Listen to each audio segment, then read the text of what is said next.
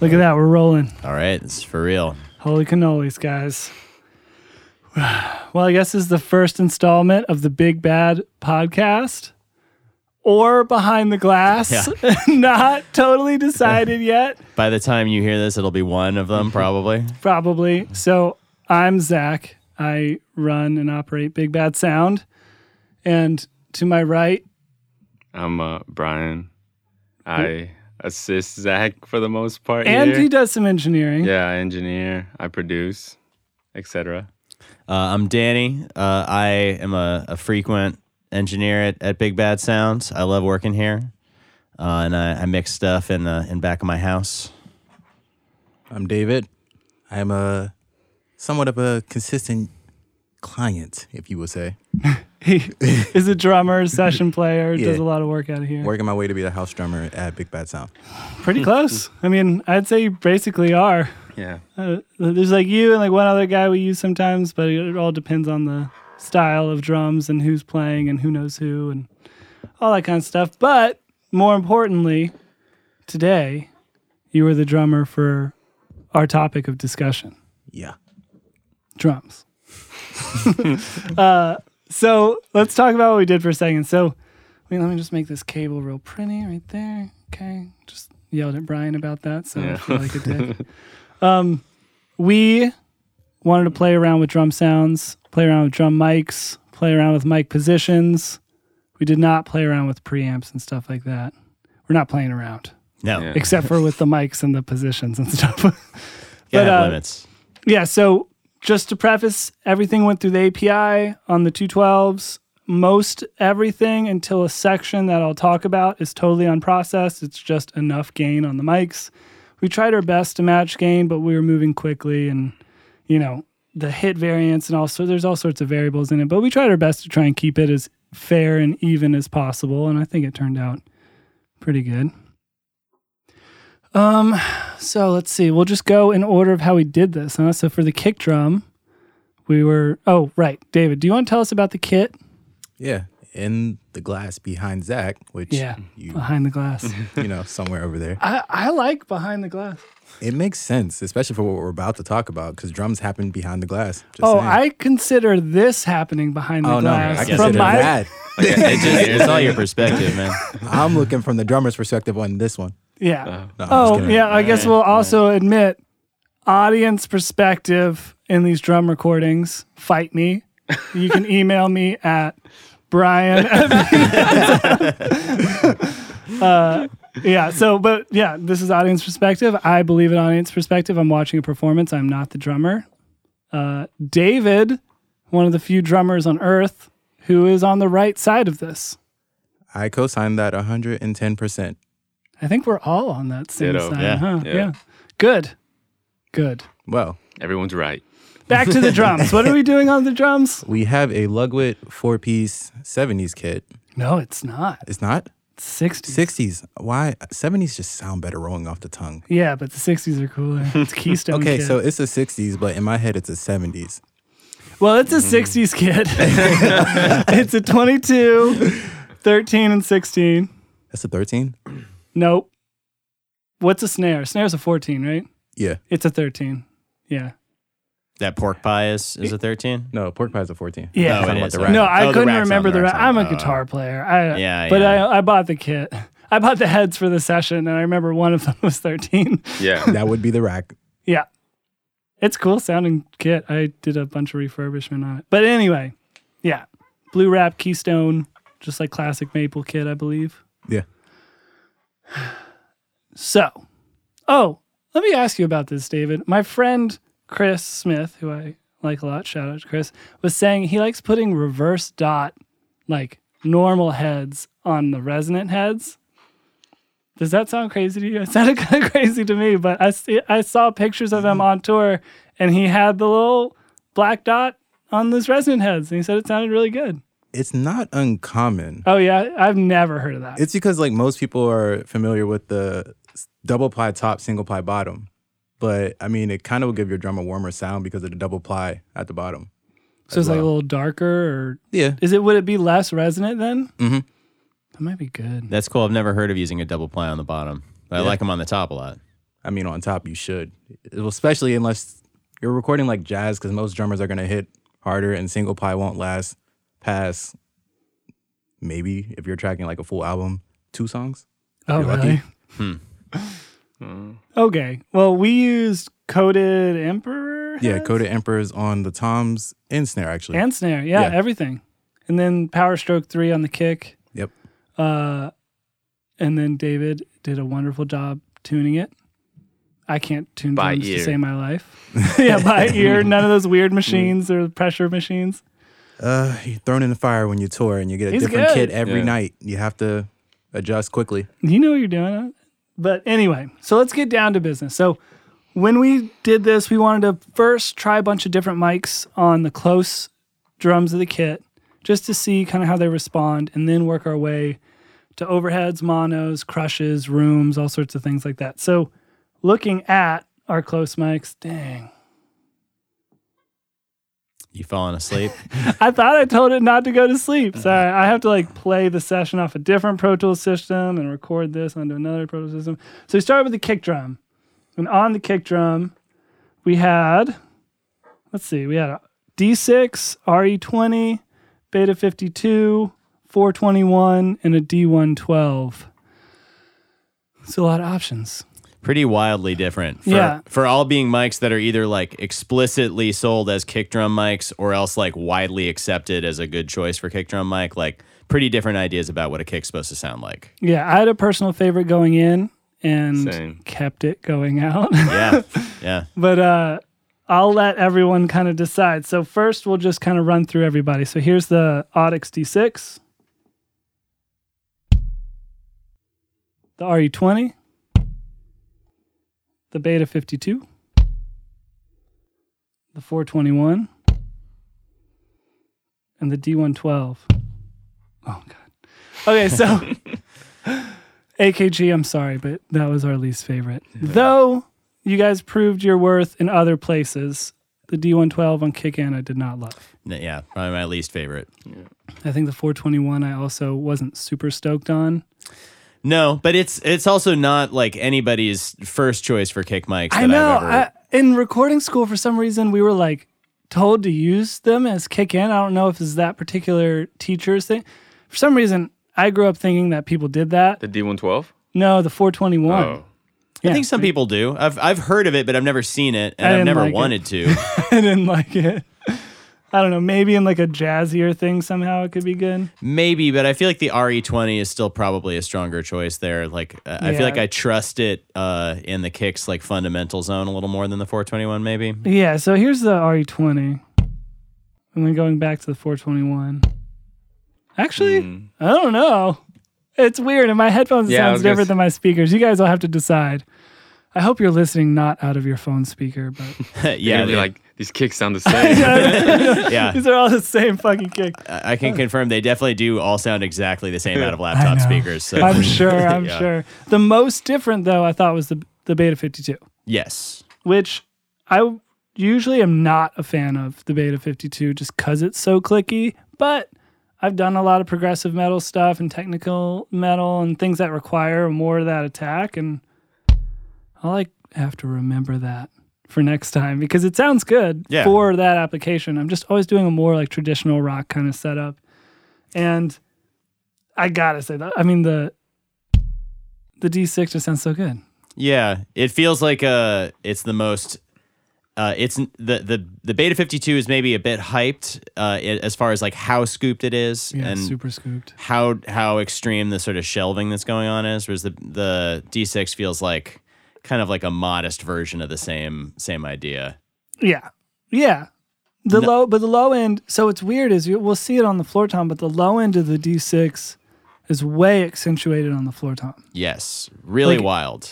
I'm going to have this session available in the show notes for download where you can see it for yourself, but even the waveform is like way denser. It looks compressed. It's kind of wild. So, but anyway, so kick in for a more traditional kind of regular rock sound. I think the D6, the Audix D6 was the winner. Yeah. Maybe more of a metal or higher attack point, the Beta 52. And then the other ones just didn't really do it for me. I Yeah. can see maybe in a jazz application the RE20 sounding more realistic, but I mean, the RE20's whole thing is that it's like very flat, right? Which is sometimes, I guess, what you want. right. And in the instance of a kick, not really. I mean, the things that make you like a D6 are like the sculpting that's happening. It doesn't claim to be flat. Right. So, and I'm fortunate enough to have this API board behind me that has awesome EQs that I can do that if I need to. But, you know, I always like to try and get it right in the order of the signal chain. Good source, good kick drum, well tuned, you know, and then good mic into good pre through good processing into good converters. I think also if you were like doing live sound and you get like 20 minutes to dial in the band sound, having a mic that you know is going to get you there just by plugging it in is kind of cool. And live, I think maybe even the beta would be better. Probably. I mean, I don't know about you, David, but in headphones, you're probably listening more for the attack of the kick than the low end of it anyway, right? When you're tracking. More than likely, I always like the kick or click. Yeah, right. So there are useful applications, and it's all genre dependent too, you know. But I think that's where we landed. So let's move on to kick out. We got five options. We did the Cal Audio HM7U, which I don't know if it's still in production, but it's like a FET 47 copy, cheap, that Greg Wells recommended. And I thought it sounded really cool, so I just bought it immediately. And the U87, Neumann U87. The AKG 414, I want to double check, but I think it's the XL2.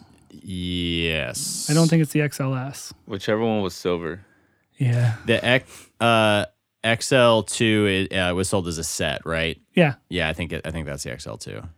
Oh, you can get XLS in a pair too, though. Oh, really? They're different. Oh, I don't know. yeah. Okay. Oh, we'll double check. Again, we'll put it in the show notes. Yeah. But a more modern 414, the AEA R44 ribbon mic with a pop filter to protect it, and the AKG 414 EB, which is the 70s brass CK12 capsule 414.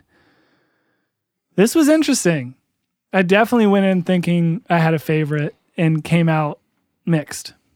And I mean the ultimate like kit recordings that you're going to hear later on reflect like not really actually picking a favorite.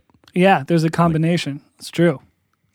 Which is pretty wild. It's like I a know. sort of a new world of low end to I what I'm know. used to hearing. It was pretty rad, though. Yeah. I was obsessed. Okay, so let's work backwards again. So our least favorite. Well, here, let's play them all. You guys can decide in your head for a second, and then we'll talk about it. I don't want to bias you. So here's the HM7U. Okay, sounds like a kick out. The U87. A little bit more low end in my headphones, which is funny. It Yeah. sounded different in my speakers. The newer 414. The 44 ribbon. And the older vintage 414. Which is crazy. Well, real quick, I just want to talk about how crazy the difference is between the vintage 414 and the newer one.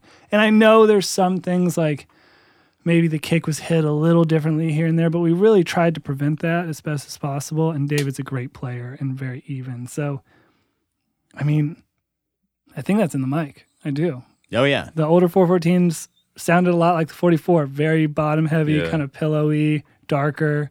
The newer 414 was more like in between the two, in between like the FET 47 copy, the Cal Audio, and the ribbon. Yeah. Because the new 414s here, we'll recompare. This is the newer one. And then the older one. The It's other like- one's way It's sicker. crazy, Yeah, right? It's like way two. doper. It's so the older one sounds so much more like the 44. Mm-hmm. Yeah. It's pretty 44 is wild. like kind of tighter in Yeah. a weird way, though, I was right? about to say, yeah, Yeah. tighter. And then the FET's kind of its own thing. And then I think my least favorite was the 87. Yeah. Yeah, that bunch for It's sure. just kind of like, bah. It like has Yeah. a weird tone to it. And you really hear the skin of the head in not a cool way. It was like everything you don't want from a kick and very little of what you do. Yeah. Oh, I wanted to mention something. This could all be like Hocus Pocus studio stuff, but the head is ported, and I ported it in the dead center of the kick. a lot of people will port it like off to one side or whatever. Usually, I think that's just so that the logo of the band can be seen easier. But I feel like when it's in exactly the center, the tension on the lugs is even all throughout, and the tone of the kick is better. I could be crazy. It could not be real because I know you pretty much have it like as loose as possible anyway. But I feel like it's better. And I feel like where the kick mics end up looking when they're inside the sound hole is a better spot. I buy that. Definitely, like looking at where the batter is striking that head on makes sense as a thing to want. Mm-hmm. But I mean, shooting out two kicks with differently ported resonant heads is like a whole other thing. We're not doing that. Yeah, that's how I just do all my kicks whenever I put a new head on the front, which is rare, but they get cut dead center. So try that next time if you're doing it. See if you like it better. Tell me what you think. Okay, so back to our kick. Yeah, the HM7 is the kind of tighter, more standard kick out that you'd think about hearing. I do EQ to it later in the way that I like, which is just rip 300 down on the API. Fuck and 300. boost like, oh wait, I think I'm boosting 150, which is crazy. Yeah, there was something kind of surprising. I think that was an accident and just sounded good. Almost always I just go straight up to that 75 and give that a bump because We have pictures we could probably put in they're right there. Oh yeah, the show right. notes and Yeah, stuff yeah, like that. But anyway, that I thought was the best for like a traditional kick out kind of setup. But that older 414 was tight. I really like I it. really like I like it just for like sample stuff too, because like I do a lot of bottom. rap stuff, so you can like even turn it into like 808 sounding and layer it with like a Totally. bunch of different kicks. put like a subharmonic Yeah. thing on it and like Yeah. you can make Distort it super it. cool. Make it super cool. The 44, loved it. Sick. Yeah. It's so cool. People be careful with putting ribbons in front of the kick. We tried to put the coals in front of the kick and luckily didn't tear it, but even with a pop filter, you could hear it like rattling, getting overloaded. Yeah, it was really farty. It was Yeah. bizarre. Just I think not the happy. 44 has more mesh protecting it. There's like more screens throughout the cage system involved. That makes sense. I mean, they weigh a ton. No, the mic's like it's like a huge Atlas stand holding the mic up. But yeah, the 44 was sick. If you have one, put a pop filter in front of it. Maybe angle it a little bit so it's not parallel to the skin, but at like a 45 degree to the skin, and try it. It's awesome. Yeah. Loved that. So we ended up keeping the HM7U, the Kel Audio, and the R44. Which is not something that I would ever expect to find myself doing. Having like an kick in mic with the Audix D6 and then also two kick out mics. No, that's so many. It's too many mics. It's usually one in, one out. But it sounded good. It sounded good. And- And I think we could have reproduced that with the 414. The older 414 is kind of like both. But even the newer 414 was cool too. It's true. And I never use them. I actually, that's not true. I will use them, but I never as a kick. I've used 414 ULS as a kick out mic just because the mics that I own at home, if I'm doing like a session at a house or something, are basically exactly enough to record a drum kit and like a bassist and a guitarist. Right. So Sure. so it's like the 414 ULS is like the one that's available for outside kick. I've also got a similar sort of like FET 47-ish thing that I'll use. It's not. What is it? It's from a kit. It's a mic parts kit. It's. Yeah. I think I've told you about this. It's based on a KM84 circuit, but it's a clone of a K47 capsule. Okay. So it's in the chassis of a large diaphragm condenser. So it's kind of like a weird best of both worlds, and I really like it on kick out. But I also like them on overheads, so usually I'll use it for that. You have And a then- pair of those? Yeah. Yeah. I liked the first one so much that I ordered a second one. And Did you build it? I did, yeah. Nice. Sick. I like the sub kick on kick out. Yeah, Zach sub fights kick me is on cool. that. I mean, it's cool. I just don't need it. Especially now that I've figured out this 44 thing. I really Yeah, feel like I don't need true. it. I had one. I made one out of like an Alesis speaker one time and it sounded awful. You really need like the NS10 cone. I don't think... we tried a couple speakers a long time ago with a friend of mine and they never sounded that great. Well, I love it though. Something to do with that Alesis speaker, I guess. Yeah. Yeah, I blame Alesis. Anyway, speaking of overheads, we did not shoot out overheads. No. We will at some point, though. That would be another one to do. But Those ones are so dope, though. I know. We just stuck with the standard here at Big Bad, which is the Flea C12 copy. Mm-hmm. Flea audio is just so cool. Yeah. I have the those are 47 sick, too. Those are great mics, and they sound like a freaking drum kit. I mean, download this session and check it out. You'll listen to them, and it just sounds like a drum kit.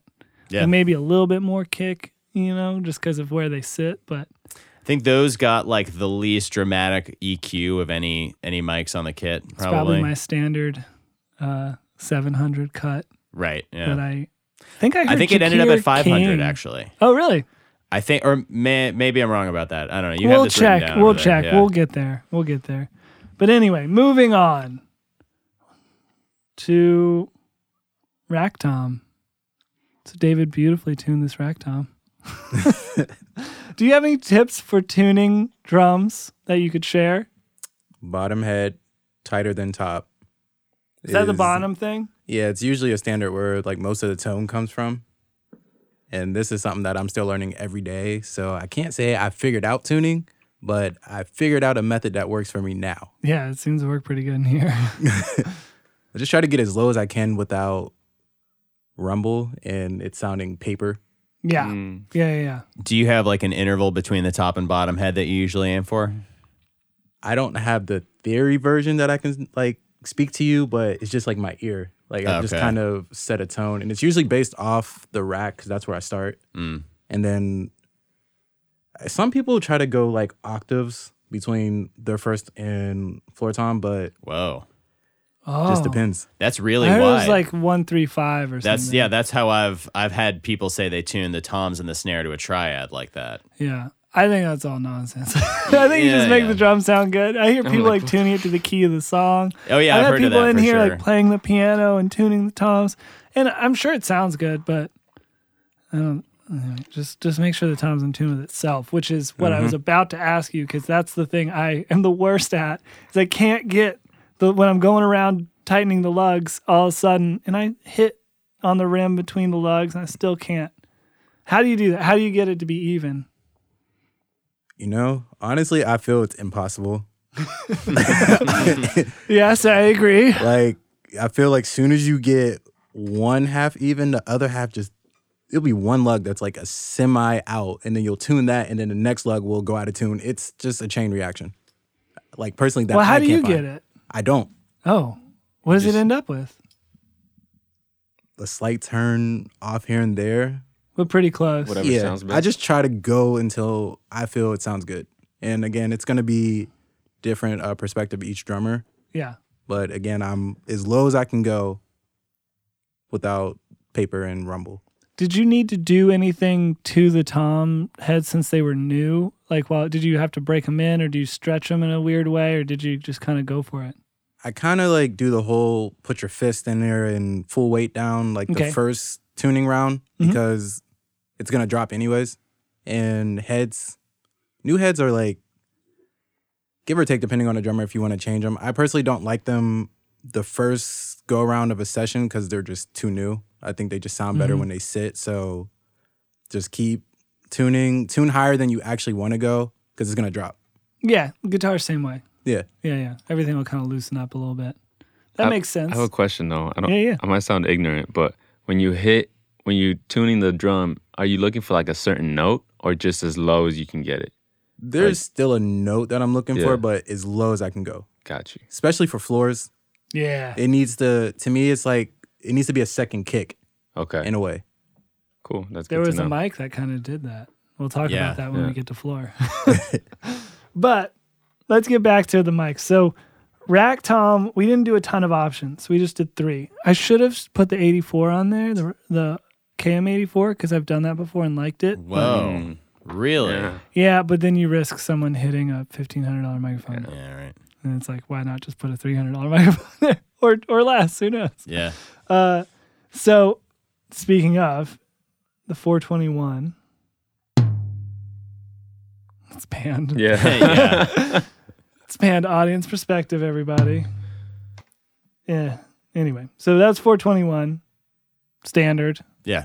Sounds like a rack tom. No bottom head miking. I don't do that. I know a lot of people that do. I'm sure it sounds really great, but I just feel there's a lot of phase going on, and I never really felt like I needed to. Yeah, I mean, every mic that you add to the kit is another phase thing to work out. That's why we stuck to a clean. How many mics are in here?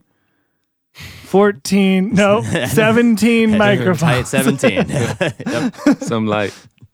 Yeah, no, but I agree, especially with close mics. Yeah. Yeah, you can put weird mics in weird places, and usually the phase is either far enough away or distorted enough in a way so that it's not a huge deal. But when you're dealing with close mics, the tighter the better, I guess.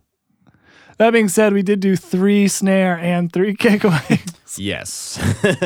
Yeah. The snare before we... no. All right, let's go back. Yeah, one at a time. One at a time. Sorry, One at a I have time. so much I want to discuss. So back to it. 421. The 441, same company, MD441 by Sennheiser. Almost sounds the same. Yeah, on these cans. And the 414. They sound a little different in mine, not to Yeah. brag, but Well, Brian's Brian wearing a nice 770s. Brought his own headphones. Yeah, smart. bougie. These are my shitty headphones. All right. Anyway, these headphones aren't shitty. They're just designed for tracking, so they're a little mid-forward to cut through against ambient room noise. But anyway, whatever. I thought they all sounded almost the same. Yeah. Very Even on the speakers. Not Yeah. enough of a difference to go against the 421. Yeah. right. Like And- if you happen to be listening exclusively on some like top shelf studio monitors, you might have a strong opinion about the difference between these. But I mean, maybe. I was listening exclusively on my top shelf studio monitors, and I was like, I don't know. And like, I don't know if I want the ambient pickup of the 414s. Right. Like, you know, there's a cymbal like right over the floor tom, and there's a ride like in line with the rack tom. Like, the snare will get in there. yeah. We did a 414 on that one? Yeah, the last one. What polar pattern did we do? Just cardioid. Wow. Anyway, so I think we decided 421. It's inexpensive, used. They're very affordable. Sometimes they get beat up, and they can handle. The clip sucks. Clip sucks. I have tape on my. I don't know how they haven't fixed that. It's been around since like the late 60s or something, and they have not fixed that mic. But anyway, Sounds good. sounds good. Just put tape around the clip. It's fine. Yeah, you can find them. Mine are all dinged up with stick hits and stuff, and they sound fine. So try and get one for cheap somewhere. Moving on to the floor tom, 421. Nice, David. Yeah. No screw rattle. No rattle. Yeah, we fixed that. That was a thing. Vintage kits, you know. The D112, AKG D112. Pretty good. Yeah. So least favorite kick mic, pretty good floor tom mic. I would like to see the rejection pattern. Like, you know, it's similar to the 421, but a little different. And I'm wondering if cymbal rejection is better.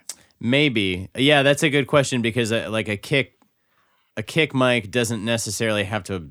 You don't have to worry about rejecting from the back that much because there's nothing behind it. Yeah, right? usually not. I assume it's standard cardioid. Maybe it's a Probably. little hyper, but I don't know if it's easier to maneuver in a full kit setup situation where it could be maneuvered because it's not as deep as a 421. No. You know, like these little football things. Right. So maybe even though it sounds pretty similar and arguably maybe better for the right application, maybe it's even better because of what you can do with it. We didn't really test the bleed from other cymbals and stuff, which is maybe we'll get into that on a different session, but could be a useful thing I didn't really think about. The RE20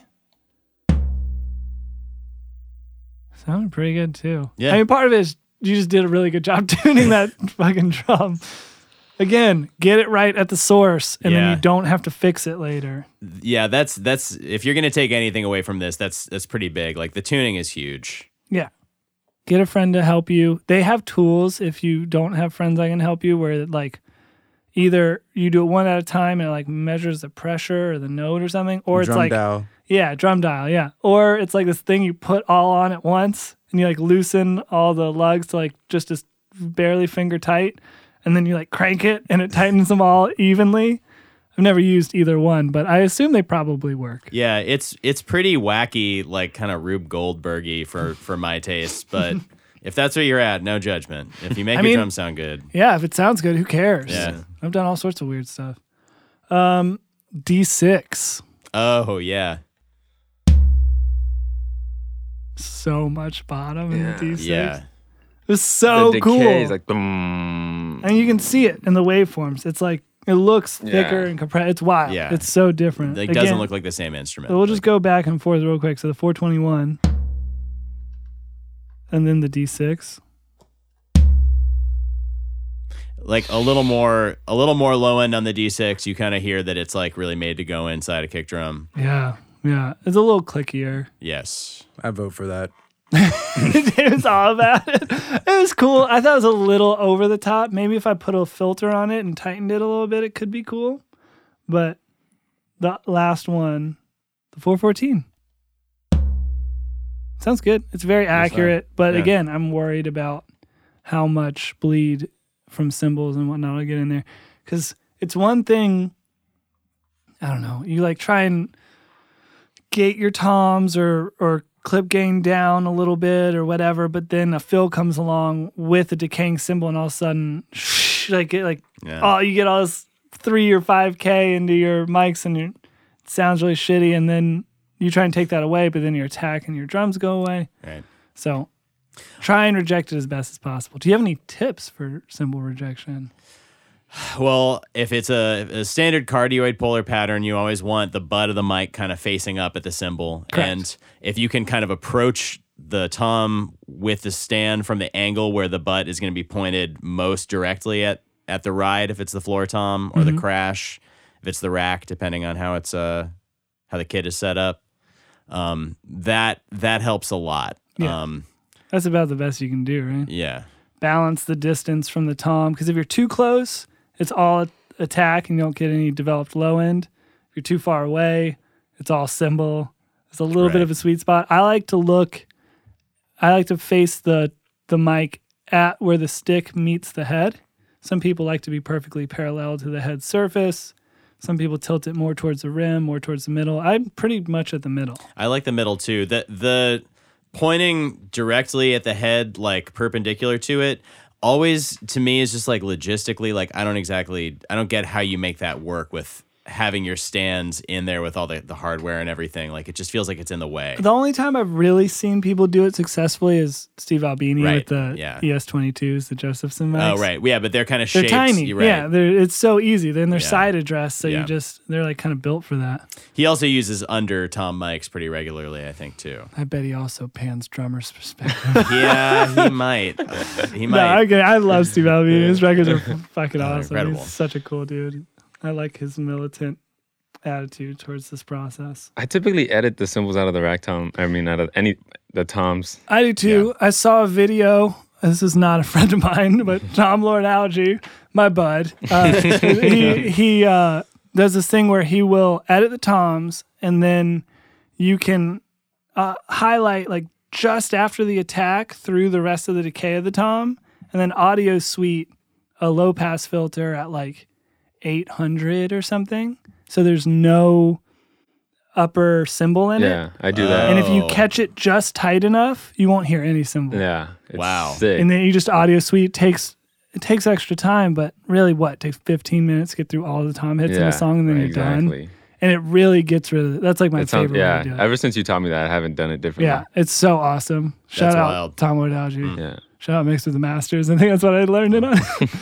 But it works.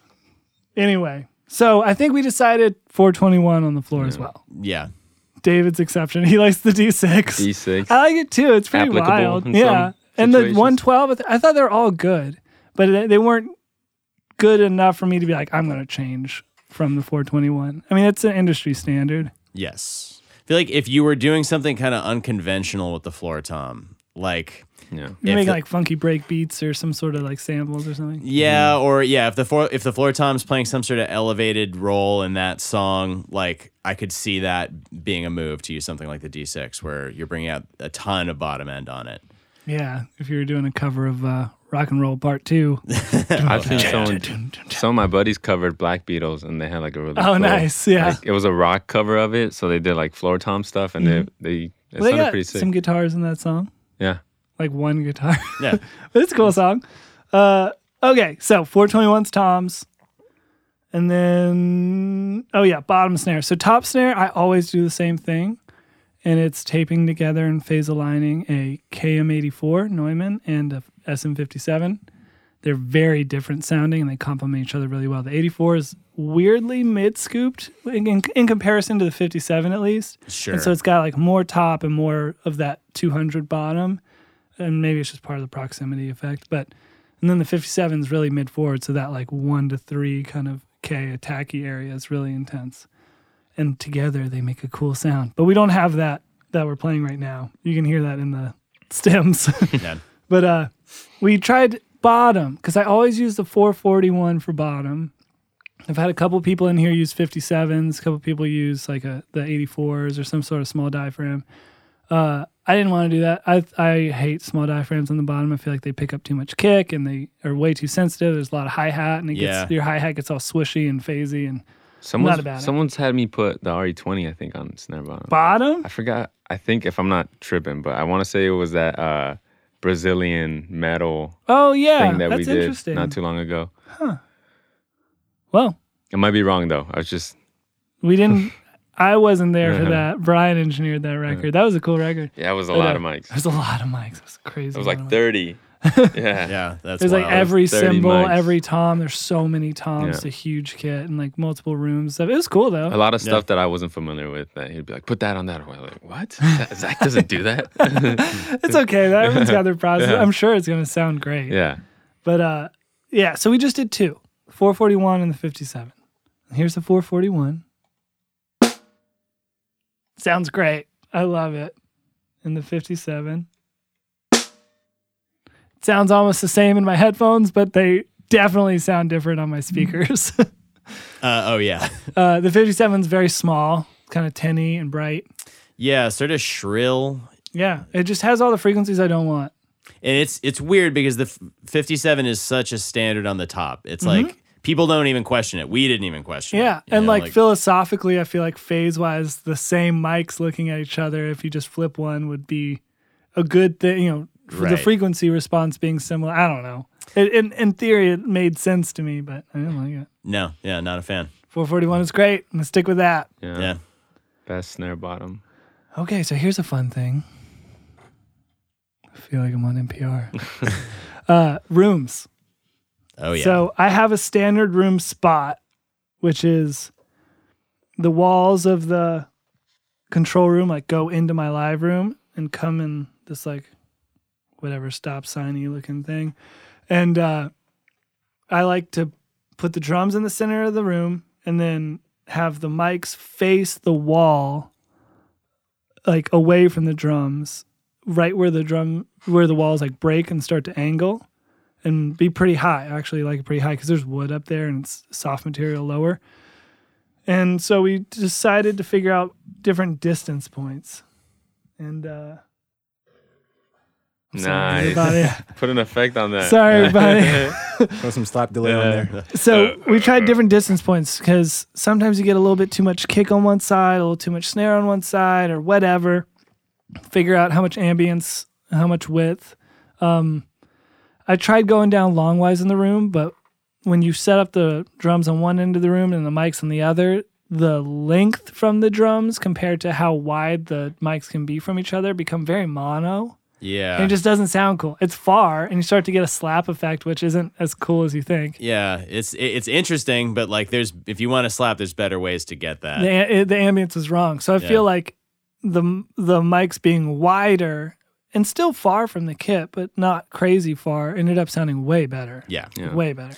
Looking at the wall, like facing away from the kit, plays a really big role in that. Yeah, because then you're just getting the reflected sound. You don't have any direct sound in the signal. And you'll hear one of these, we went Omni, which would capture some of the direct sound, and it was my least favorite. Yeah. And you'd think an Omni in the room would be the right move. So here's like halfway in the window. It's the midpoint.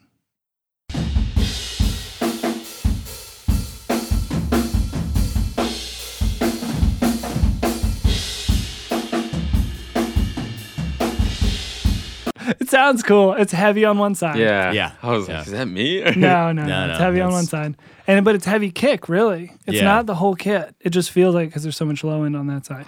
So it's too wide. Heavy kick on one side. Here's like skinnier together, like right where the window breaks, like the edge of the window.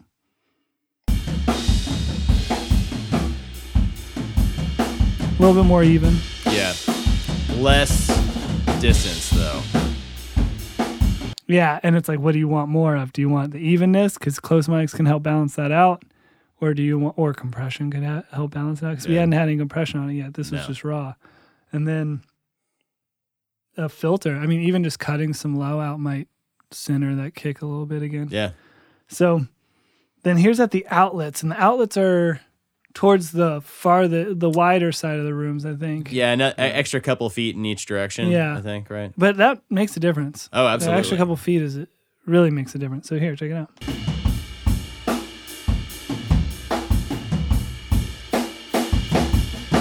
Snare's good. Yeah.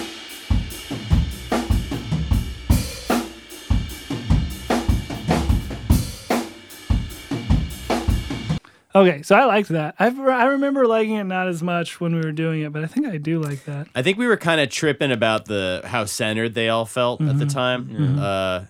And that one's like the least centered, Yeah. but the tone The is first cool. one's kind of not super centered either. No.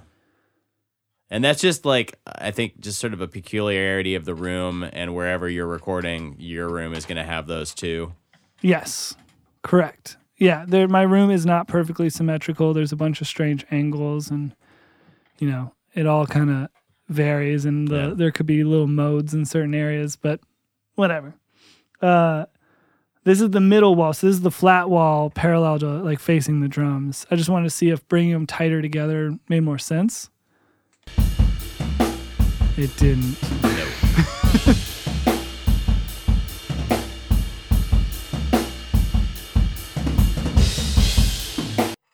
So yeah, I mean it was more balanced, but the distance is gone. The roominess is gone. And there's no real feeling of spread on that at all. No. Might as It- well just have like a mono kit. Right. It was almost like having your overheads just a little bit too high, but without even having as clear of a stereo. Yeah. So I didn't like that very much. And then this is the outer window edge. So this would be our widest position we did. Yeah. It's like the far edges where the windows meet the wall.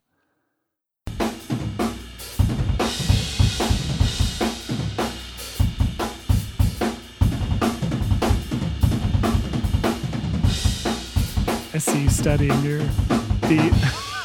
There's some things you just have to remember. It was cool. That's one of them. It was cool. I loved it. I love that. It's Yeah. not even. You can even Yeah. see it on the Pro Tools session. It's super weighted on one side. That could have been us. Maybe we could have helped weight it. But I feel like I was going for snare evenness, and it created a kick weight. Yeah. I don't know. But I really liked it. I thought it sounded really good. The width was cool. I think that's Yeah. about as far as you can go in this room before it starts being weird, though. And for those of you who have never seen this room, which is probably most of you if you're hearing this, this is like from tightest to widest is a difference of like what, maybe 8 feet, 10 feet, Yeah. something like that. At least in how we did these mics. Yeah. And the room's about 40 feet wide, but we didn't go all the way to the edges No. of the rooms. Probably per side around Right, per 8 side, feet. Yeah. yeah. So tightest to widest is probably 16 to 18 foot difference, Yeah. which is big. That is big. That's pretty big. I mean, But you that know- was the widest. So I'll do tightest to widest real quick. So this was the widest.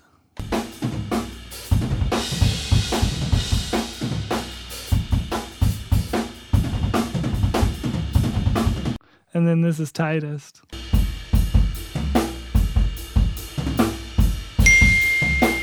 Oh, you got a message, Zach. Damn it, Chad.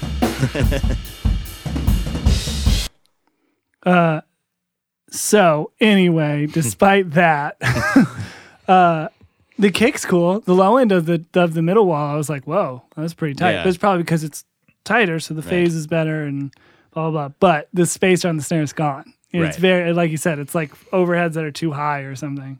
You don't necessarily need to be looking for your room mics to be bringing you that low end anyway. No, most of the time I'll I'll give it like low end, but I'm faking. I'm doing like 200. I'm not doing 50 hertz Right. in my rooms because I want a focused phase, like very clean, defined low end, and that usually comes from taking it out a little bit on my close mic or on my far mics and having it be in the kick mics themselves. Right. Sometimes even just the kick out.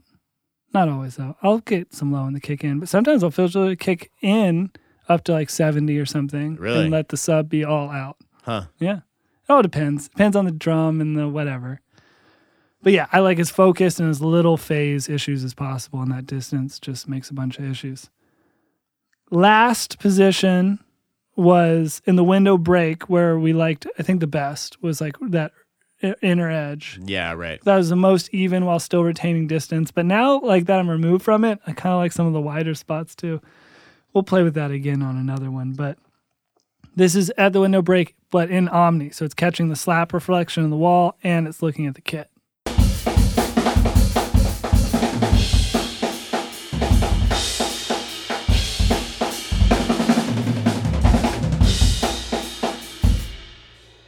Nailed it. Nice. Nice one, David.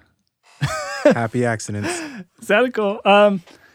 It sounded cool if there were not a lot of other mics involved, but it's too much of the. I know what's going to happen when I start adding my close mics and my overheads and all that, and the amount of direct signal to ambient signal, the ratio is just off. And as soon as I start adding real mics in, the ambience is going to get drowned out. So I want as much ambience as my rooms as possible, so that when I start putting that direct signal in, it doesn't get eaten up by the frequencies in the close mics. You know? None of these mics is working in isolation. Like, Right. even as we listen one at a time, you're never going to hear them that way except during this podcast. Yeah, I mean, maybe you go to a bridge and it's just the rooms and then Yeah, you it can explode into the core, or the intro is like a roomy thing. But for the most part, we're considering a standard like blending of all the mics together. So, and by the way, those were the 414 brass capsules that we use. I just think they sound so good. I like ribbon rooms, and we do a pair of ribbon rooms that you'll hear in a minute. But they're different. They're lower, and they're like more kick heavy, and it's a different thing. Yeah, it holds like different genre of room mic kind of. Mid room, halfway. Yeah, I guess it's like a mid room. Yeah. So the next was the Crush mic. This is my favorite one. Yeah. Yeah. The Crush was so cool. So the way we position this, which is my favorite position, but I'll check the Instagram. Someone showed me. Oh, I read that. What did he say? I'm gonna look at it. He said to like tilt it like more between the snare and the kick, like find a center position, like rejecting a certain side of like the cymbals or the tom or something. But like I think he said to like process it a certain way. Yeah, it was really cool, and I was like, oh shit, I gotta try. Yeah, I was like, damn, that sounds very intricate, like positioning wise. But it sounded cool. This is just. Oh yeah. He said, but he goes equidistant between the bottom snare and the beater head, which is cool. Oh. And I have done that. But it's very like electronic sounding. Like it's like white noise snare and like a clicky kick. And that wasn't what we were going for here. Like it's No. very like because it's so close to the bottom snares. I think a big part of what came out when we were doing these Crush mics was that all the shells in general end up being kind of part of the picture, and it's nice to have the toms be represented. Mm-hmm. I think that having the position that it ended up in is pretty like central to the whole kit. Right. Correct. So yeah, I think if you're looking for maybe a particular flavor from the kick and the snare, maybe that's the way to go. Right. Yeah, I thought that was interesting because most of what I work on like doesn't typically include toms. Yeah. I mean, it does, but like one or two, you know? So I like to focus on the snare and the kick because most of the stuff I listen to is pretty kick heavy, Sure. you know? Sure. Like, AKA Drake. Yeah. You know? Fair. And yeah. And if It's you're like trying vocal, kick, everything else, you know? Yeah, Like, just because these are organic drums doesn't Yeah. mean the samples can't be used for exactly. like more in the box produced music. I think it's awesome. Like, Yeah. why not? mhm. Instead of the standard stock like 808s you hear, because everyone owns them, like Yeah. make some funky, cool things and fuck with them. But yeah, so we did over one of the lugs, and then it's looking at the side of the snare, and it's kind of angled in a way so that the rejection pattern of the ribbons with the ribbons that we used is looking at that ride that kind of hangs above the kick. Right, because ribbons reject on the sides and then And the above top and below. yeah. So different from like a normal front address or any kind of cardioid pattern mic. Yes. It's Yeah, super different different. ballpark. Yeah, and you can use that pattern to your advantage by making sure that rejection faces the stuff you don't want. So it also kind of faces the kick, but it's looking at the beater side of the kick enough so that it's not really rejecting. It's just rejecting the side of the shell of the kick, I guess. Yeah. But I have a question for David though. yeah, Do you guys use crush mics on tour? No? Nah. You just like bare minimum as possible? It's like standard kit and then crowd mic. Oh, okay. oh, cool. cool. Yeah, I feel like it'd be really unruly on stage. You'd probably get some weird rumbles. If there's amps on stage or there's people moving around, like Everyone probably has fucking Kempers on stage.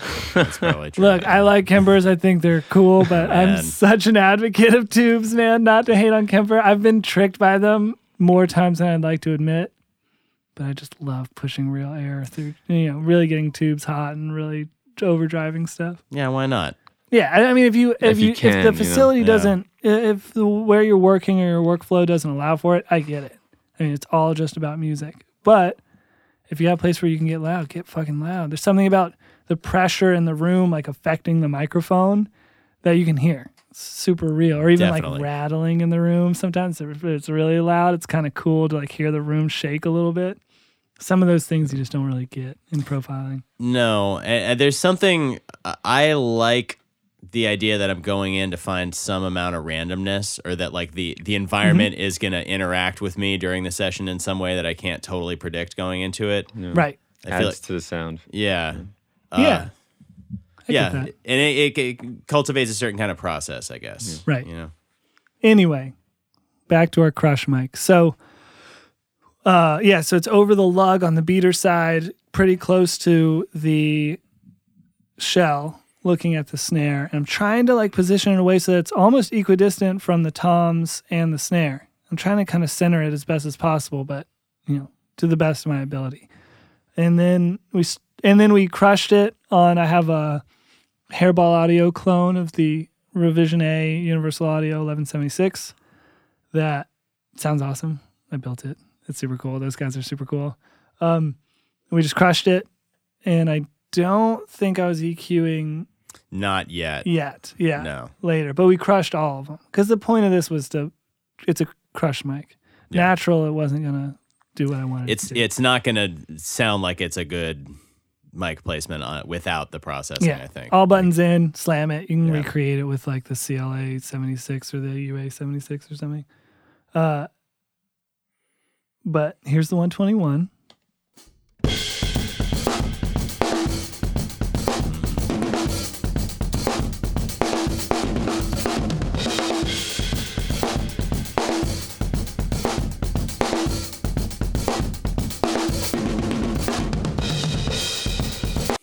It was awesome. I love the 121. It's so cool. The D19, which is older, it's kind of the 57, the SM57 of Abbey Road. It's a cardioid dynamic mic made by AKG that they rebranded for a few different companies back in the 60s. It's a super cool mic.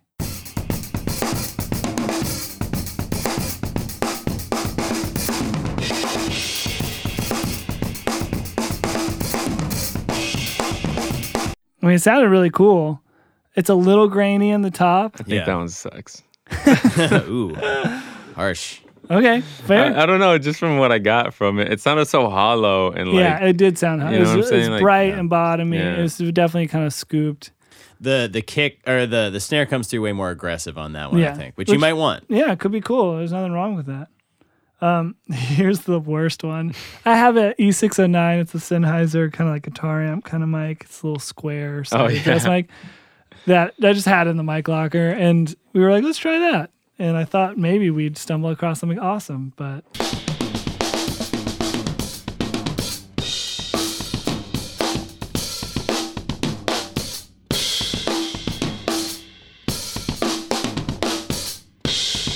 not my favorite. yeah. No. It's okay. We try. And then just a regular SM57.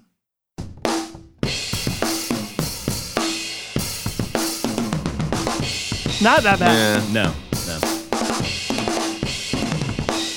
that's probably the more common crush mic that people end up using. I don't know. I feel are 121s that much more expensive than? Yes. Yeah, that's it's right. like at least Yeah. I think used are like around $1,000. Yeah. Yeah. So if you want to put $100 mic there instead, it still works. Yeah. So that sounded good. Someone Yeah. suggested the SM7 on Instagram, which probably would be super sick too. My friend Matt, shout out to Matt. And then the 441, which a couple people have done here before, and I was really excited to hear it and like really listen. And this is what it sounds like.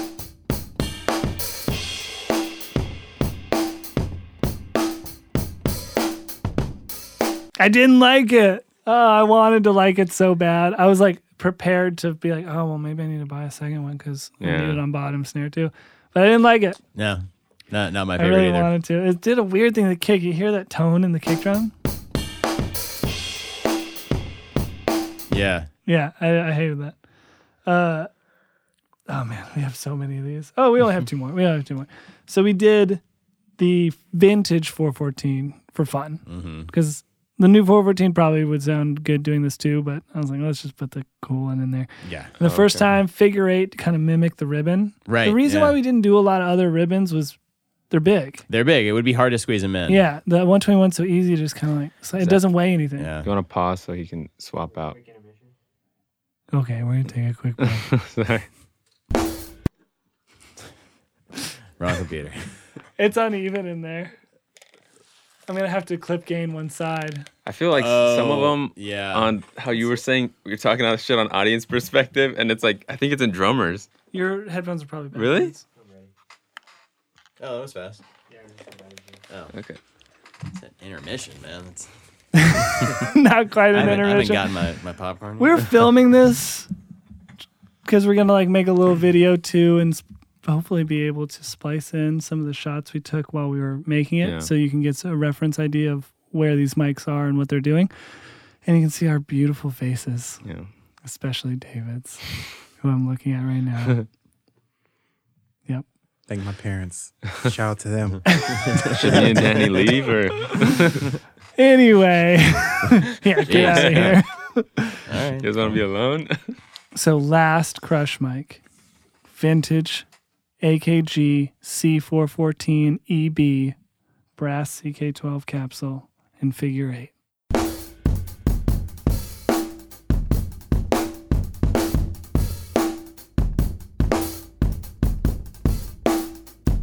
Sounds pretty cool. Yeah, I'm not Yeah. mad at it. I thought it was a little woolly. There's a lot of bottom. Yes. The figure 8 proximity really, I felt like it was almost slightly overloading in a way. Like it felt like a little bit of low end distortion, but could be super cool. Could be. All depends on what you're going for.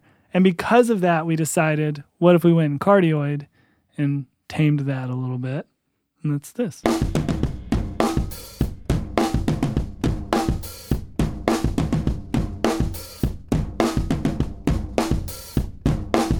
Which sounded great. Yeah.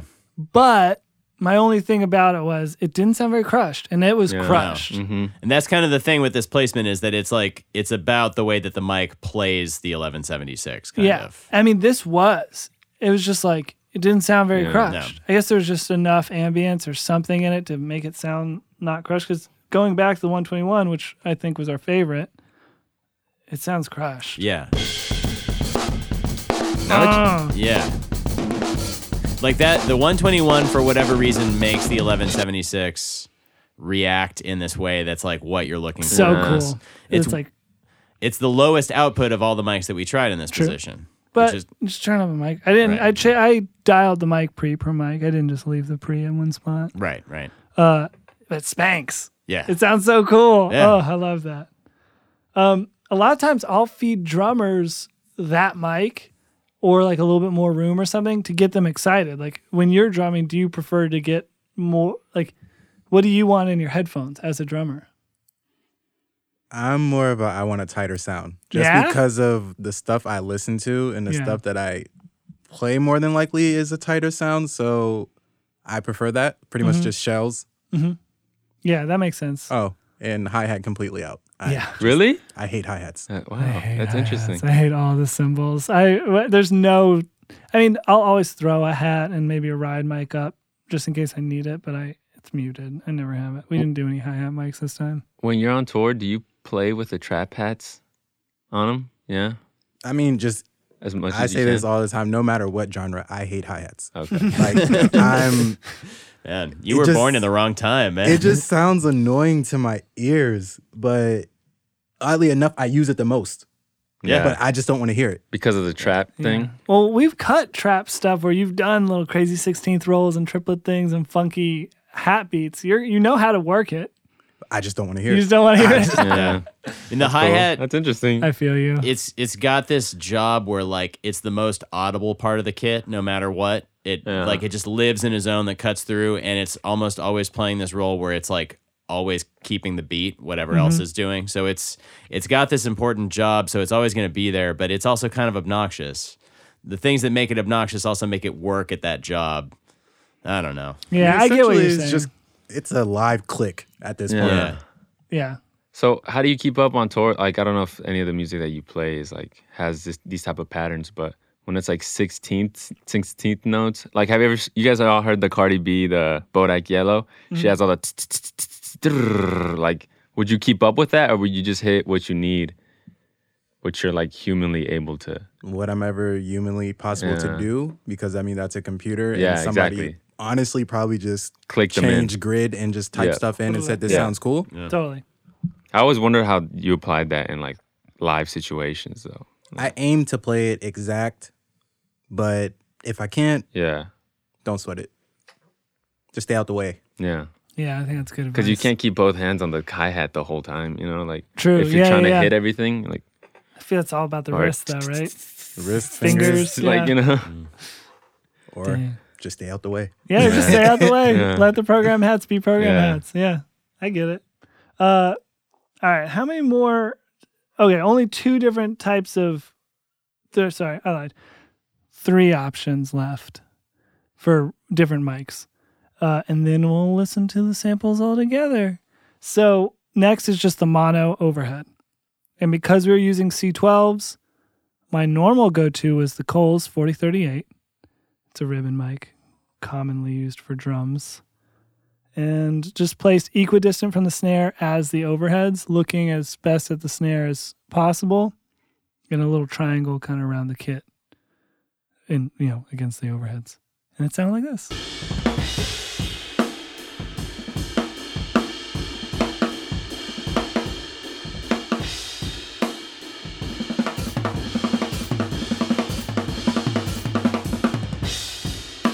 Sounded great. Great fill. It was a little woolly in Yeah. comparison to some of the other ones. On its own right now, I was like, oh man, that sounds really cool. But after hearing a couple others, which we'll do, and going back and hearing it, it's a little woolly. It's Which so one was that one? weird. It's the Coles, the Close. black. Yeah. And it's such a common mono overhead mic. Right. Like an unbelievably common Mm-hmm. overhead mic. I was really surprised. And it could have been my position, but it was not that close to the shells. It really shouldn't have been that dense. No. And the other mics weren't doing it. They were in roughly the exact same position. So I don't think it was my position. So let's Yeah, we were specific about the measuring on that. yeah. Yeah. We were pretty adamant about it. So here's the 67 in the same spot.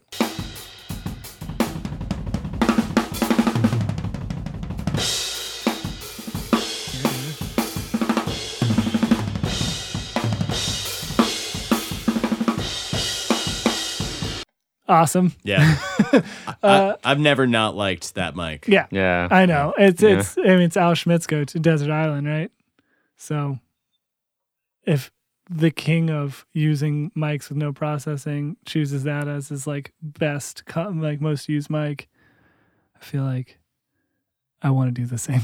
Yeah. But it's true. And that 67, to be fair, is a really nice one. Yeah. It is. My mic It tech is. tried to buy it from me, and I'm pretty proud of that. Yeah. It's a good story. It's a really good mic. But anyway, that being said, we already have the C12s as overheads. So I don't know if the 67 would be that necessary because it's not very complementary. It's almost more the same. I mean, the C12 definitely sound different, but all that condenser, I like the idea of it being a different type of mic. yeah. Uh-huh. Doesn't mean it's the best, but mentally it makes sense. You know? Well, and I think the risk of the mono overhead mic also because it is going to get more heavily compressed than the regular overheads That's what I do. is that you're going to get a whole ton of cymbal. And if it's a mic that's already going to accentuate the cymbal, that's kind of a risk. Yes, I agree. And I want, part of the overhead mics, I know, is that they're looking at those cymbals because that mono mic isn't usually over. I mean, maybe it's that ride a little bit, but for the most part, it's in the middle and the cymbals are out here. Right. Ish.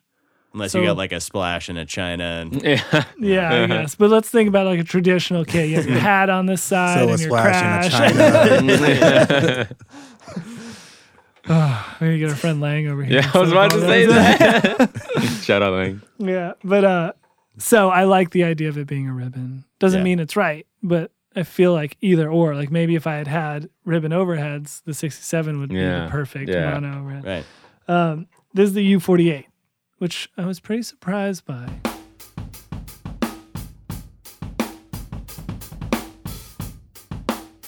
Let's hear like a weird fill.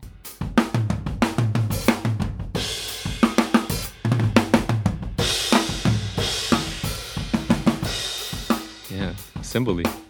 Yeah, I didn't love it, and it's hard in these headphones specifically. But I remember it's a little crispy, like it's a little grainy up top, and which is weird because it's such a good high end on vocals. That mic, it's a vintage Neumann U48. Yeah. It's so good, but I didn't love it there. No. So like weird. I would have thought it would be great, but it was not. And last but not least, and probably my favorite, the 44. Just biased. Or 44. Shit.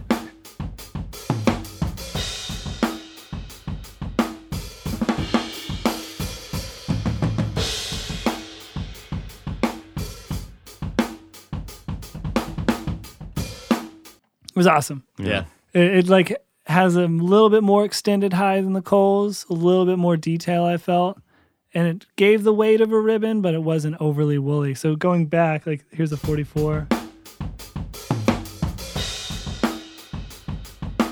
And here's the Coles, which is slightly louder.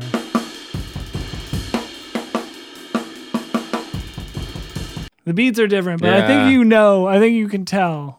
Still, There's a little bit more clarity in the 44 without sacrificing any of the weight. Yeah, it just feels more linear. It's just a better representation to me. And I love the Coles. They're great mics. And they ended up finding a home in this setup down the road. And I wanted them in a different spot. I wanted them in the kind of the chambery thing we did because I know it's so good in there, but we were already using them somewhere. I was like, all right, well, we only have a couple. All right. So moving on to the Coles, we did these low rooms, which were a bitch to get even. Really hard. Yeah. Oh my God, that was so tough. So we had to measure over and over, and then like we kept moving them.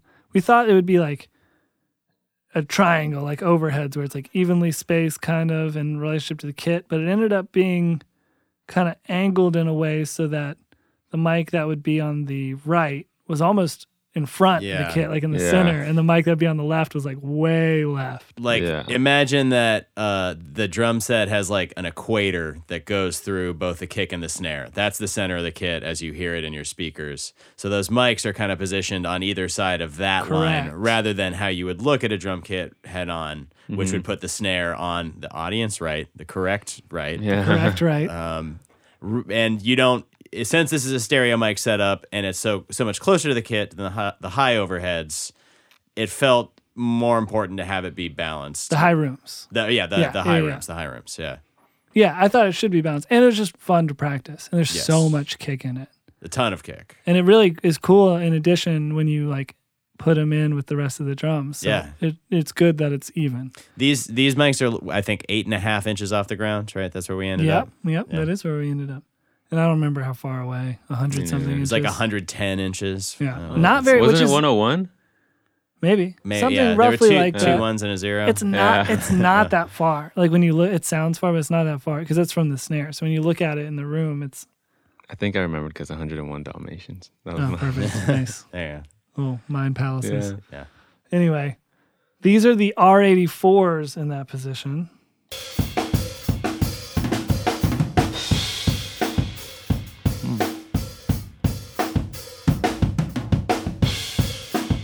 punchy. Yeah.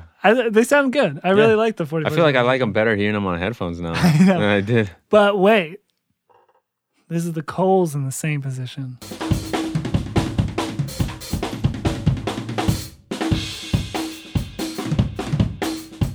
It's better. Yeah.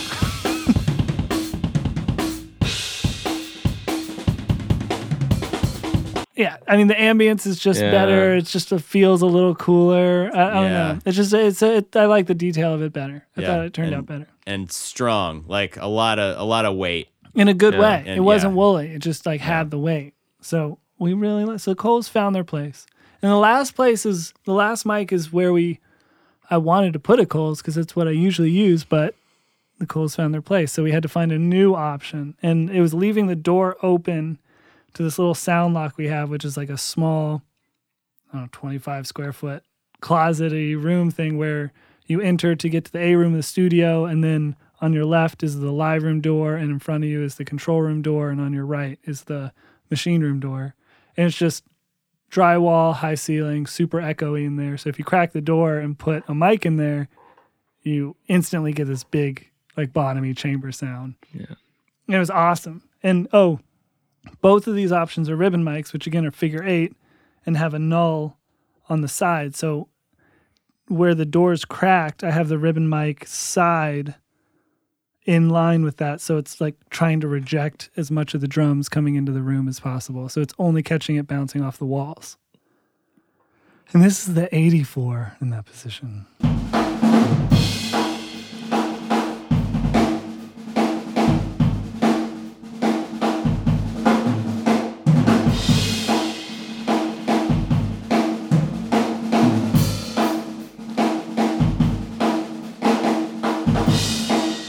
So cool. It was so cool. And then this is the Royer 121 in the same position.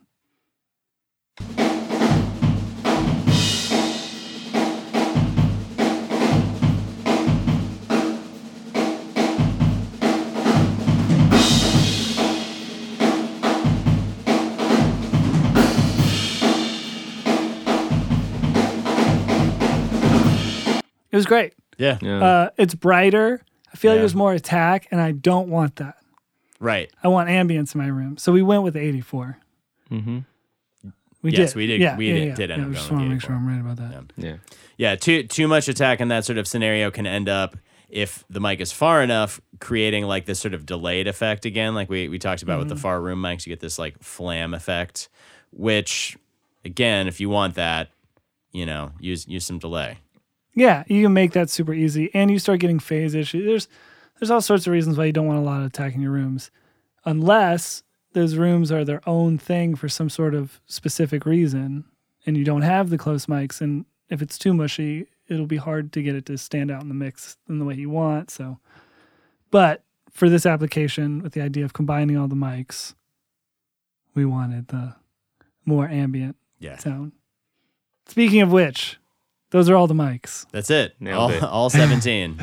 So here are in combination where we landed with some like single shots. And then I'll show you what happens when we ended up doing some EQ, some compression, and then we'll play some of the grooves and stuff that David provided us. So here's a kick. That's awesome. Fuck. One more time. And that kick is D6, the HM7, which is the FET 47 clone, and the AA R44. As well as the rooms. As well as all the rest high of the and mics, low, yeah. crush, hallway. Side note, I'm kicking through the kick drum. All that good. Yeah, he's just slamming it. Yeah, so whenever I cut samples, which I think is a good practice, is do at least 2 quiet, 2 medium, 2 hard. That way, if there's slight variance, you can pick some little, it might change the note or the tone, so it's good to at least get a couple. But I'm just going to play you the hard ones because they're the cooler ones. Agreed. Here's our snare. Woo! Hear that cymbal ringing? That sounds awesome. Yeah. Sounds awesome. That's a 441 On the bottom. on the bottom. And then the Ellie. 57 and the Yeah, no, it wasn't. Oh, yeah, it was a Granelli. So Granelli Audio 84. Labs makes, or Granelli Labs or something, makes a 57 that's like at a right angle. And somehow they've chambered that angle in a way that keeps that behind the capsule chamber the same, which actually does affect the frequency response of the Really? 57. Yeah. I didn't know that. Mhm. I thought it was like an exact copy of the 57, just angle. Well, it is, but that chamber that's behind the capsule, the Yeah. body of the 57, affects the frequency. Oh. And so when you do that right angle, in theory, it should make it different. But they found a way for it to be the same. Sick. I haven't really tested that, but I have not been disappointed with the mic, so I don't really Yeah, care. It sounds good to I me. think it's also really convenient for snare. Yeah, Yeah, well, yeah, you space-wise, tuck it under yeah. the hat and then face the butt of it to the hat and reject more hi-hat, Yeah. which is the bane of my existence. Yeah. You don't need to be finding ways to add hi-hat to anything. It's going to show up. Okay, so this is our rack tom. Cool. One more time. Sounds like a rack tom. And then this which is 421. And this crazy thing is the floor tom.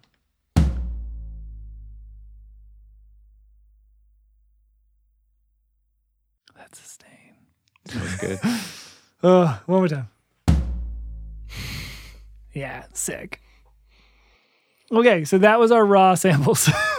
Again, during the session, we're going to do a little Dropbox folder. I'll probably bounce out samples as just WAV files. I'll keep it full fidelity. We'll do 9632, and then you guys convert it however you want. You guys can make fire beats Yeah. with David's drum hits. Yeah. And then let's go on to processed. Oh, yeah. I'm not going to be overly technical about what's going on, but I will give you a little bit of what's up.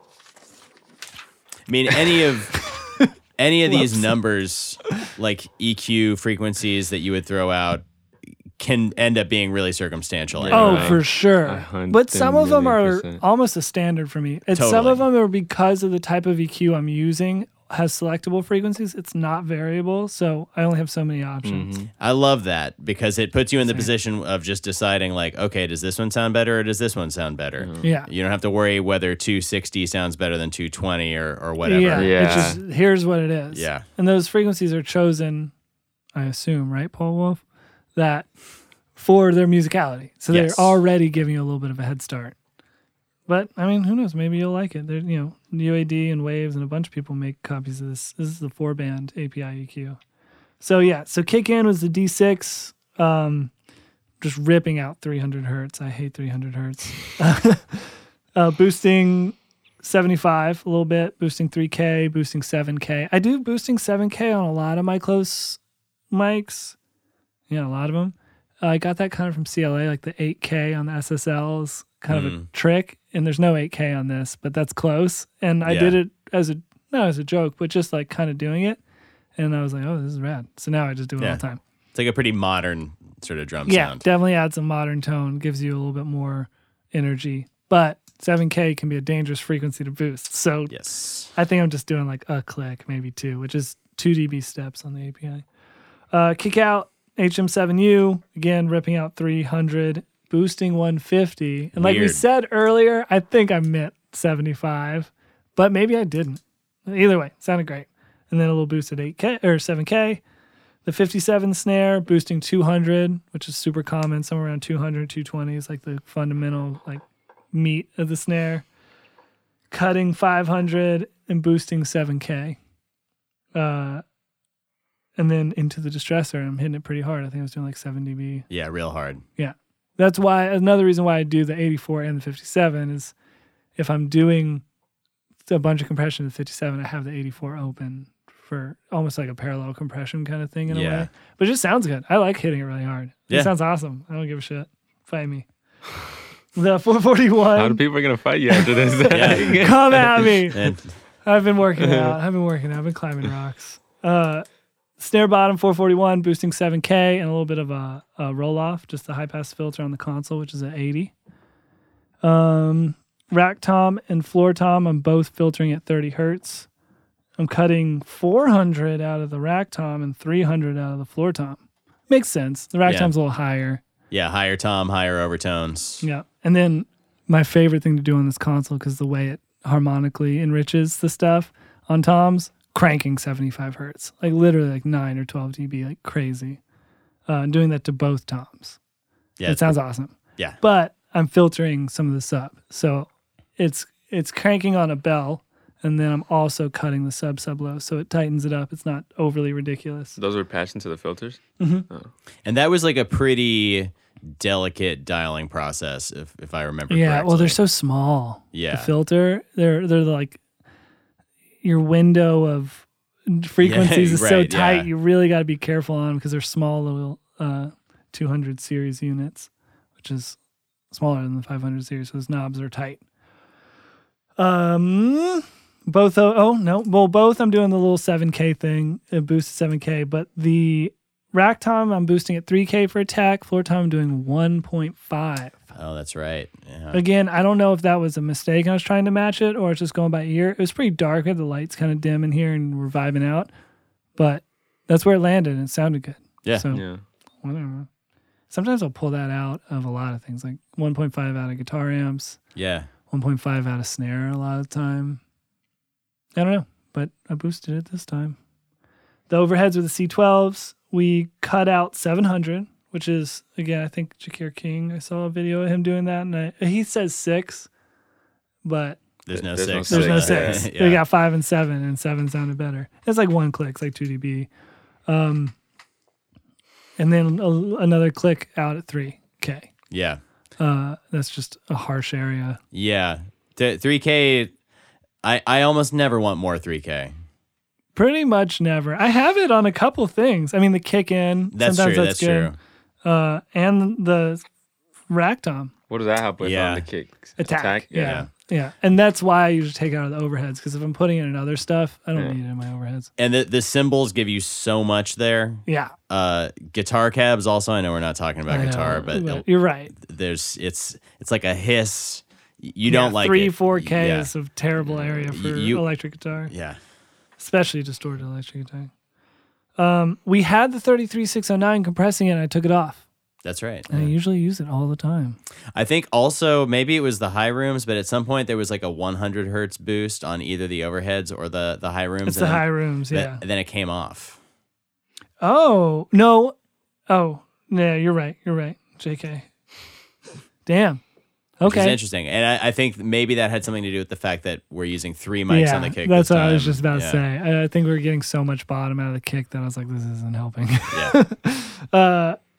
Speaking of the high rooms, got the overstayer compressor just doing crazy shit to it. I love that thing so much. It's The wild. stereo VCA. It's got a dry wet on it, so it's like I don't know, 75% wet, or maybe a little less, 60% wet. And just slamming it, really giving it length. I'm going for, when I do that, I'm going not necessarily for the distortion or aggression, but to extend the length of the sound of the shells. So Right. they sound longer and further away. And maybe take a little attack out so that the close mics can really come through and give us that attack in the correct spot, not like 20 milliseconds later, you know? If any of this like 17 mic setup seems kind of extravagant to you, that's the reason to do this, right? Is that you're not going to get both the attack and the length from one mic generally. Well, it's really hard to get the length, especially for something like a snare when you're an inch away from the snare to 5 inches away from the snare. You need distance. You need the room to react to it to hear the length, not the drum itself. right. But floor tom, you can get it. Different story. But it's different. Yeah, Yeah. It's you don't tune a snare tom like you tune a floor tom. They don't resonate in the same way. No. So, right, David? Am I right in that? They don't. Yeah. Okay. Thank you. And then David's a professional Yeah, drummer. Incredible So. source. Yeah, and then I'm cutting 500 there. It's just a little boxy. Yeah. I don't think I really needed to do that, but it sounded better when I did and gave the close snare, a little bit more character, so that was good. But boosting 800 unequal between left and right. Because there's more snare on one side than the other, just in the way the mics are facing, it helped kind of even out the snare's position between left and right. So, and the 800 was cool because it didn't give you the harshness in those like 1, 2, 5, 3K, the little clicky attack parts, but it gave you like bark. you Yeah. know? Yeah. That's- I like that a lot. There's like meaty overtones of the snare still at Yeah, around 800 was 800. rad. I don't do that a lot, and I'm definitely gonna start trying it more. I'll do it on distorted bass though. That's a Yes, great spot yeah. on distorted The bass. bass kind of like speaks in, especially on like 6 to laptop 8, speakers. Yeah. It's awesome. I love it. Okay, then Crush, that 121, boosted 100, boosted 800, boosted 7K. I think I wrote 70, but that can't. Oh, no, maybe it's 20K. Let me look. Yeah. It's 20K. 20. So it's just air. I think it just felt choked because I was slamming so hard. I was like, maybe if I make it brighter, it'll feel a little better. Yeah. And that's like 1 click. It's like 2 dB. And then the 1176, slamming it to death. You guys see that? You put your hair on your mic. It ripped off. I had a lot of it.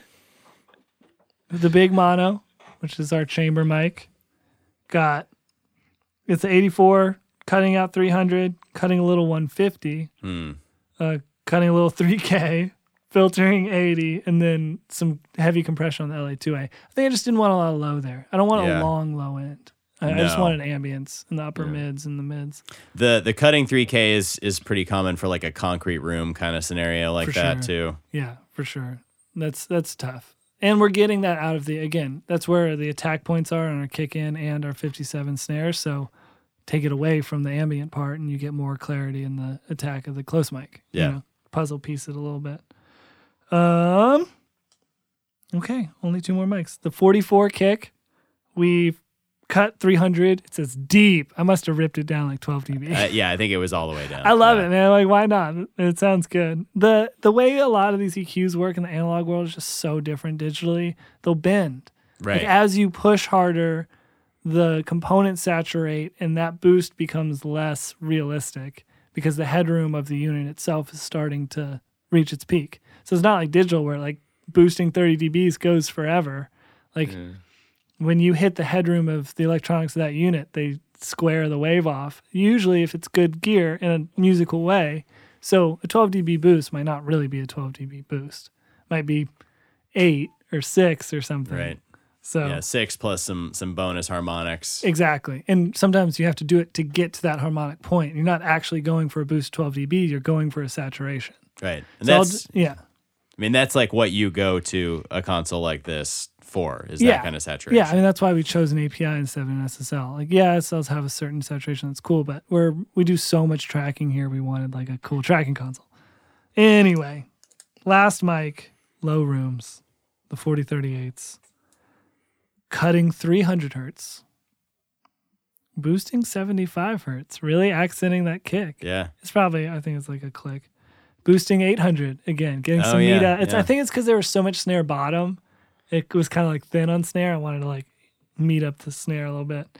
And then the 1176 black revision D by Hairball Audio, 20-1 ratio. Steep. How do you dial, because this isn't like dropping a stereo 1176 plug-in on a stereo track in Pro Right, Tools. This yeah, is 2 for separate sure. units. Maybe say a little bit about how you balance something like that. I start with putting the input knobs in the same spot. I know they're going to react differently, so the output knobs are definitely going to be in different spots. But I'll start like with the input knobs, like 3 o'clock or something. And then I try and make sure the mic pre's gain match as best as possible. So I know they're coming in as even as possible. So Yeah. hopefully the compressor is reacting the same, but they're in different parts of the room.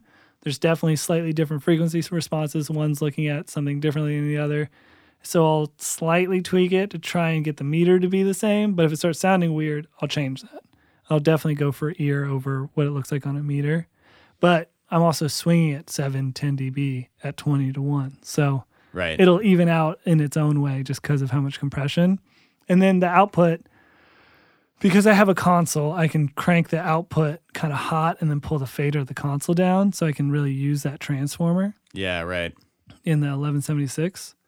But otherwise, if that wasn't the case, I just, get the output to finish out evening out the levels as best I can. And then when the levels are even, if it sounds kind of weighted, I look at my compression. I'm like, all right, am I over compressing on one side or the other? It takes a couple steps, but I've done it so many times that I can get there pretty quick. I've just done it a bunch.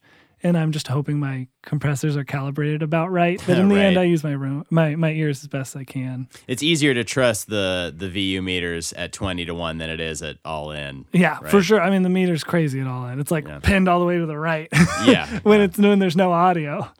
So, which I guess makes sense on the compression, but still, Yeah. it's still pinned. It's not at 0. You know? No. It's at +3 or whatever. And it'll look like it's compressing, 1 or 2 dB very quickly, but you're hearing so much Crazy. compression. Yeah. Well, the multiple ratios create these square waves, and it's really wild. It's a lot of fun. It's awesome. That's like the coolest thing. All the plug-in versions do it. Yeah, if you can definitely do Yeah, if you have the CLA or whatever, and you haven't tried this, you have to try it. Yeah, it's the best. And you don't have to push it as hard as you think. Like, you really don't have to go into it that hard to get it to sound cool. Sometimes if you overdo it, it chokes it out. It sounds bad. Worth mentioning also, anytime that there's an 1176 in this setup, attack always basically all the way slow, Yeah. release all the way fast. Yeah, the release... Nope. Oh, no? Nope. On the low rooms. On the low rooms, the release is like 3 o'clock. Ooh. And the attack is like 11 o'clock, like number 3. Oh, really? Oh, never mind. It's like Okay. 3 and 6. That's usually my starting point, though. The crush is all yeah. the way open. I think I was just controlling them. Yeah. And all that low end really affects the compressor. So Yes. the low end might have been a reason why I was playing with it. Right. There's no sidechain filter. This is Correct. Yeah, old school. Another thing to mention, all the EQ is pre-compression. Except for the Pultex. Am I compressing that kick out? I'm not compressing Oh no, that. that's right. The Pultex were not paired with compression. Yeah. So, yeah. Everything is pre, and I don't think there's a better. I think it's just for different uses. If you crank low end pre the compressor will react differently, and sometimes you want that, sometimes you don't. Same with if you want, I don't know, if I want the snare to make the compressor react more, maybe I'll crank the snare's frequencies at 800 or 1K or something way harder into the compressor to get it to react to the snare. And then maybe I'll re-EQ again after. Like, there's no real rules. I'm not a big, do it before or after. But the way the console's set up, the EQ's pre-insert.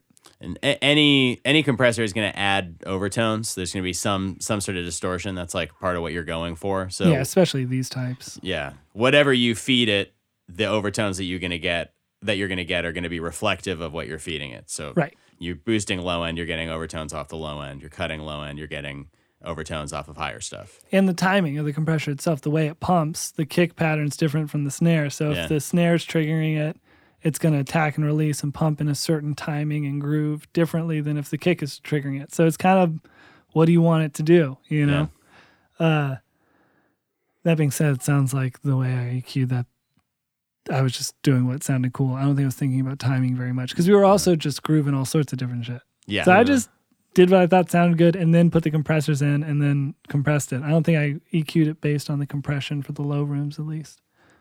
So let's hear the processed samples. Here's our kick out.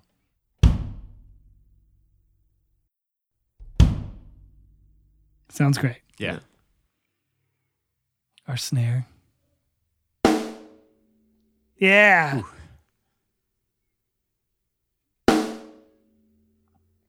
Rack tom. 1, 2, 3, yeah. Yep. Floor tom. Yeah, I love that kind of Yeah. growl in it too. It's some of the distortion. It's in the tom itself, but I think it's cool. Yeah. I think it sounds rad. And then we did just a couple more snare hits and hits just to make sure we had some decent ones. Oh, that's Tom's. Yeah, you're not fooling me. Listen to the snare. Dum.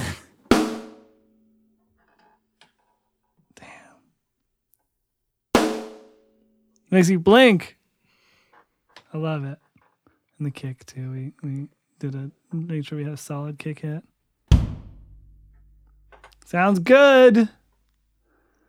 So that's basically what we did. I'm gonna play a couple grooves just so you can hear in context how these drums sound and what was going on, and then we're done. Yeah. No more for you. Until next time. So here's a couple things.